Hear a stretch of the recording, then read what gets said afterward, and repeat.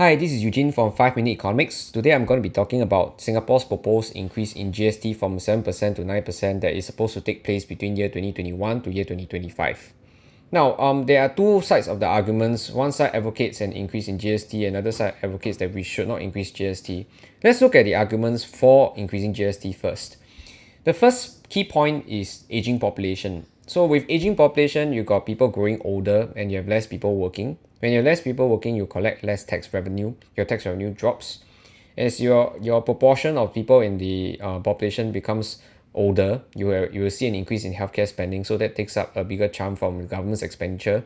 So your government expenditure is going to be increasing, but its revenues will be dropping. So that is one reason why we are advocating for a GST increase. Now, the second argument for GST increase is that now there has been increased budget needs in recent years because we have been shifting our focus towards promoting inclusive growth, which tries to provide more transfer payments in terms of trying to reduce income inequality. For example, we have significantly increased our spending on the whole with regards to education spending, especially in terms of providing bursaries to low-income groups, as well as also to provide more healthcare spending. Now, alternatives. The third point is to look at why we want to increase GST is because alternatives may have negative impacts on the economy. Like for example, if you were to try to increase corporate tax rates, higher corporate tax rates will actually discourage investments, and increasing personal income taxes will actually discourage talent from coming to Singapore. So these are the various arguments that supports an increase in GST. Let's look at why some people say that we should not increase GST. The first argument that goes against the GST increase is that no, we have enough reserves. In fact, we have so much reserves that is actually excessive. And the second reason, which is a very, very strong reason, is that GST is actually seen as a regressive tax and it affects lower income groups more because the lower income groups, they will spend a larger proportion of their income on goods and services, and therefore a larger proportion of their income will go towards paying for a GST increase. Now, here's our breakdown. My first question today to get everybody to start thinking about is what is the fundamental reason for increasing GST? And I will say that if you listen to our previous podcast, a prudent fiscal policy stance has actually done us well. And if rising government expenditure requires balancing taxes to actually ensure that we continue to maintain the advantage, we should.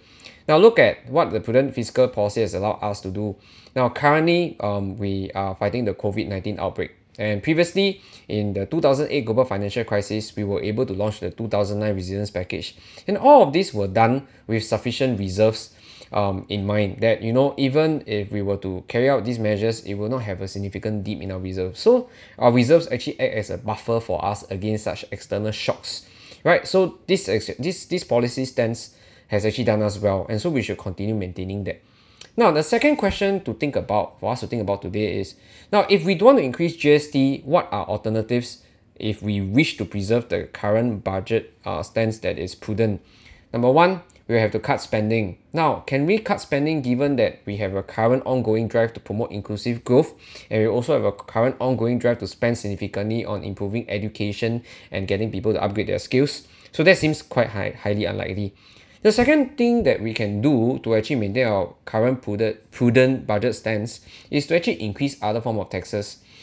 Can we try to increase wealth taxes? Now, a member of parliament has recently said that we should try to increase wealth taxes. I think that was MP Fumi Ha. Now, so I guess that is one thing that we should consider, although I wouldn't know the repercussions of that. I think we have to study that. Then we could actually try increasing sin taxes. Your sin taxes are taxes on your demerit goods, like on gambling, like on cigarette spending, or like on alcohol. Now, I guess that will lead to quite unhappy citizens, and it's not broad-based enough to actually raise tax revenue substantially enough.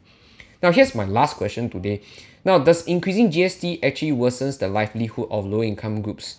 Now, in a sense, yes, because we know that GST is regressive. Like we said, GST is regressive, meaning that the lower income groups will spend a larger proportion of their income on such a tax.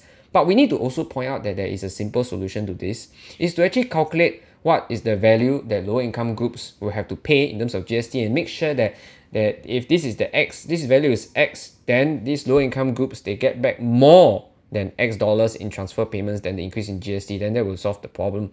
Now, if you ask me for my opinion, I would say that, I would say that increasing GST would be the correct solution if there are no other form of taxes that we can arguably increase without actually significant trade-offs. Okay, now what do you think? So this is this week's episode of 5 Minute Economics. We'll catch you on the next one.